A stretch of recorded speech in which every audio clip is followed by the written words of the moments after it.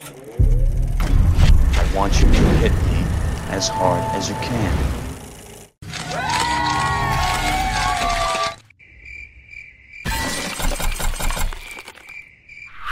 I'd like to start with Whoopi Goldberg, please. What's that? She is one of only 16 people to win a competitive Emmy, Grammy, Oscar, and Tony, making her part of the very exclusive club known as the EGOT. Whoopi Goldberg is one of the most prolific performers to ever grace our movie screens, our television sets, our theatrical stages, our talk shows, our award ceremonies, our game shows, our stand-up venues, and our hearts and our minds. Whoopi is so unique and talented that one can go decades without noticing that she doesn't have eyebrows. So many great performances, from her leading lady status to her unforgettable cameos. Whenever you see Whoopi appear in a movie or something, you get this strange comfort. You know that everything's gonna be alright. And then, when you see her on a talk show, talking, you're not exactly sure if everything's gonna be alright. But that's what's so great about Whoopi. She does it all. She makes you feel it all, excelling in comedy and tragedy. Happy face, sad face. And over the past decade or so, even though Whoopi has still been appearing in movies and such, she has become more known for her views than her performances. So we ask that simple yet pure yet kinda harsh and vulgar question. What the f*** happened to Whoopi Goldberg? I just want to take this time to say thank you for watching. Please like, share, and subscribe, and don't forget to click that bell for notifications if you like this kind of stuff. Now back to the show. But to truly understand what the f*** happened to Whoopi Goldberg, we must begin at the beginning, and the beginning began when she was born on her birthday, 1955, Manhattan, New York. Born to the name Karen Johnson, actually. So when it comes to the word Whoopi, there are only a few things to think of. The award-winning actress, the phrase you yell when you're happy, Whoopee!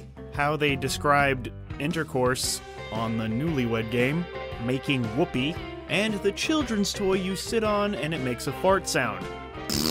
Well, it turns out that EGOT winner Whoopi Goldberg is named after a fart sound, as she took her stage name from that comical cushion, saying that oftentimes while she performed on stage she would let one rip. And of course, this led to people calling her Whoopee Cushion.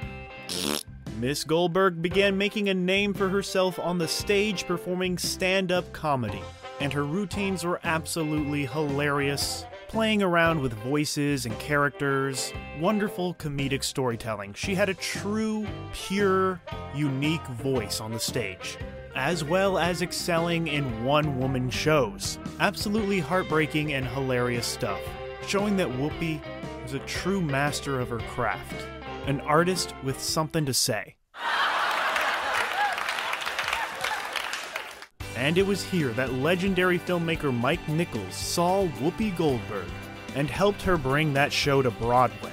And it was one of these performances where legendary filmmaker Steven Spielberg saw her and, looking to cast an unknown, took a chance on Whoopi and brought her on as the lead in his next film, The Color Purple, in 1985. And casting a young, unknown Whoopi would be quite the successful gamble, as this film would go on to be a box office hit with $142 million off just a $15 million budget, and would garner a Best Actress win for Goldberg at the Golden Globes when people cared about them, as well as receiving a Best Actress nomination at the Academy Awards. And Mr. Roger Ebert, the guy with the thumbs, in his review for The Color Purple said that Goldberg's performance was one of the most amazing debuts in movie history. Around this time, Whoopi would team up with fellow legendary comedians Billy Crystal and Robin Williams for the comic relief benefit shows that would bring awareness and raise money for global poverty. They would continue to host these fundraisers until the year 2006. Comic relief is where Whoopi would take her comedic talents and truly shine. And I really do hope that the jokes she told helped make this world a little bit less worse. I believe in the equality of people. I believe you have the right to decide what is good for you. If you didn't know what you were going to, motherfucker, you should have kept your ass home. See? The remainder of the 1980s would see Whoopi star in a series of box office misfires, such as Jumpin' Jack Flash in 1986, Burglar in 1987, Fatal Beauty in 1987, The Telephone in 1988, Clara's Heart in 1988, and Homer and Eddie in 1989. You're gonna hurt yourself, Eddie! However, in 1990, Whoopi would come roaring back with her Academy Award-winning performance in a film that still many people consider to be one of the most romantic films ever made, Ghost. At over $505 million, it was the highest-grossing film of 1990, and remains Whoopi's highest-grossing live-action film. She was the first black actress to win a Best Supporting Oscar since Hattie McDaniel in Gone with the Wind, nearly 50 years prior. Funny enough, I think Whoopi would win her E in her EGOT by receiving an Emmy for hosting a show about the life and career of Hattie McDaniel. Kind of an interesting connection there. But yeah, back to Ghost. This is a rare, Oscar-winning comedic performance. Whoopi's character is truly unforgettable in this film, and she holds it all together, providing some heart and, of course, some comic relief. Molly, you in danger, girl. After appearing in The Long Walk Home with Sissy Spacek and Soap Dish as Rose Schwartz, a role which she would reprise in 2022, that's this year, on a new Paramount Plus television series, Whoopi Goldberg would also take the lead in Sister Act in 1992, after Bette Midler turned it down. This film proved to be a massive hit, pulling in over $230 million worldwide off a $31 million budget. And it would see Whoopi be nominated for several awards, including Best Actress in a Musical or Comedy at the Golden Globe Awards, back when they mattered. It would also spawn a successful sequel in 1993's Sister Act 2, Back in the Habit, for which Whoopi was paid a reported $12 million, making her the highest paid actress at the time. And there's gonna be a Sister Act 3 coming to Disney Plus soon. From then on, Whoopi owned the 90s. Whether she was showing up in small but memorable appearances in National Lampoon's Loaded Weapon 1 and The Little Rascals, or leading films such as Karina Karina and Boys on the Side, Whoopi Goldberg was everywhere. She also starred in Made in America in 1993, a comedy about a black woman who finds out she was artificially inseminated by a white male's sperm. And that white male's sperm happened to belong to Ted Danson, whom dated Whoopi in real life for a bit, and that relationship is mostly remembered by a controversial blackface bit. Oh, that Whoopi, always surrounded by controversy. Wait a minute, what do you mean? What, he's like white? White.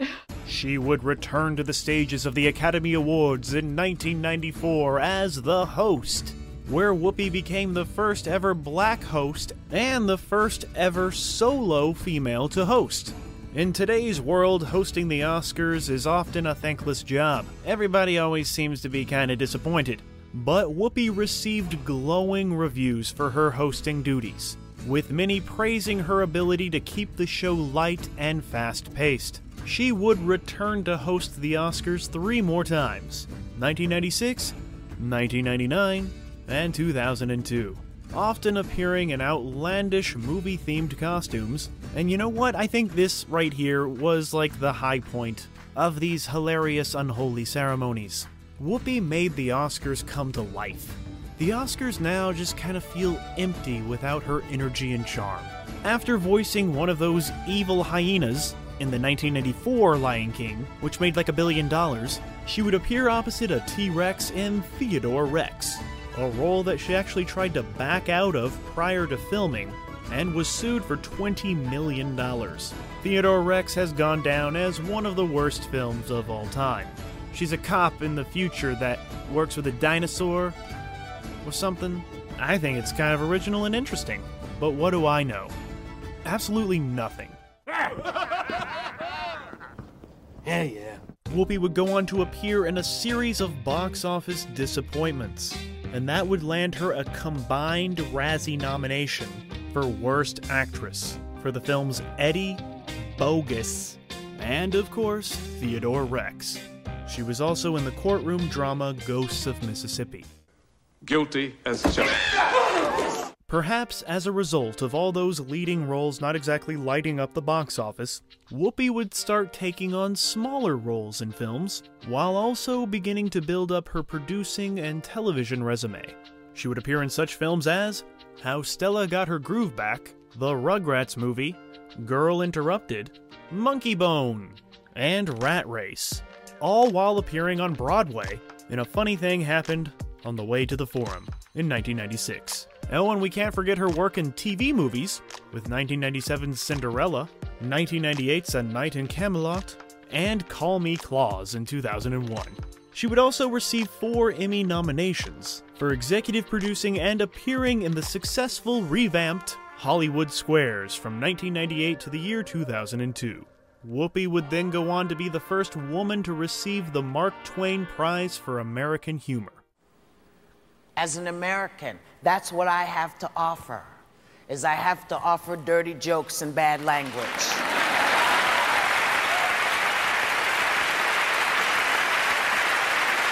Nowadays, Whoopi Goldberg is most known for being herself, something that she's truly been thriving at since 2007, when she joined the cast of The View. When she joined the cast of The View! This daytime talk show netted her 10 Emmy nominations. But sometimes having a platform where you just talk and talk and talk and talk and talk, sometimes you can say things that might, upset some people. And sometimes that can lead to not so great headlines. And Whoopi and her views on The View have had quite a lot of them, letting out controversial opinions, statements, and thoughts on such topics and people like Bill Cosby, Ray Rice, Chris Brown, Roman Polanski, and more. And recently she made some statements about the Holocaust, claiming that it wasn't about race. Calm down, she later apologized. But ABC suspended her for 2 weeks for saying such things, sparking a hot, trendy debate about cancel culture and such that was just everywhere, all over. Everyone was talking about it nonstop. Oh my god. And then suddenly everyone seemed to stop caring, because that's how it works. But yeah, despite announcing in the year 2007 that she would retire from acting, because she said she no longer received scripts from Hollywood studios anymore, but that retirement didn't really seem to go well for her because she's still working, never really stopped. Whoopi has continued to appear in several projects a year, whether it's providing a voice in Toy Story 3, which grossed $1 billion, yeah, $1 billion with a B, or appearing alongside Charlie Sheen in a horrible, horrible movie called 9/11, about a group of people trapped in an elevator in the World Trade Center. Strange cast for such a topic. And she even popped up in one of those Michael Bay Ninja Turtle movies, which is a very strange cast with such a topic. But is there anything else we should know about them? They're ninjas. I'm sorry, what? And they do karate. Okay, get out. Not sure if you knew this, but Whoopi is a lifelong Trekkie, and she fought hard to join the crew, which would eventually lead to an appearance in Star Trek The Next Generation, as well as appearing in Star Trek Generations in 1994 and Star Trek Nemesis in 2002. And she would get a chance to reprise her Star Trek role in the year 2022, hey, that's this year, by appearing in Season 2 of the rebooted series Star Trek Picard, after Sir Patrick Stewart appeared as a guest on The View and asked her if she would reprise her role. And she immediately and emotionally accepted. It was a beautiful, beautiful thing if you care about Star Trek. So yeah, she's returning to the worlds of Sister Act, Soap Dish, and Star Trek.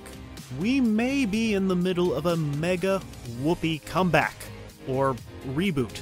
It seems like she's ready to refill that whoopee cushion. Seems human enough to me. This is a dangerous creature. You have no idea. Why Picard would make her a member of the crew and not me? Whoopi Goldberg is one of the hardest working people in Hollywood. Since bursting onto the screen with her Academy Award-nominated performance in The Color Purple in 1985, she has appeared in nearly 100 films, and 114 television programs, and 8 theater productions, as well as 29 documentaries, ranging from The N-Word to The Aristocrats. What do you call this act? This is the part that always gets me when I say it. They're called The Aristocrats. She became one of the biggest stars ever simply by being herself and telling her story. Like all of us, especially me, she puts her foot in her mouth sometimes, but like her or not, Whoopi is a true legend on the stage and screen. And you know what? No matter what, Whoopi will always be our center square. So nobody should give a fuck about what the fuck happened to Whoopi Goldberg, because she's doing just fine.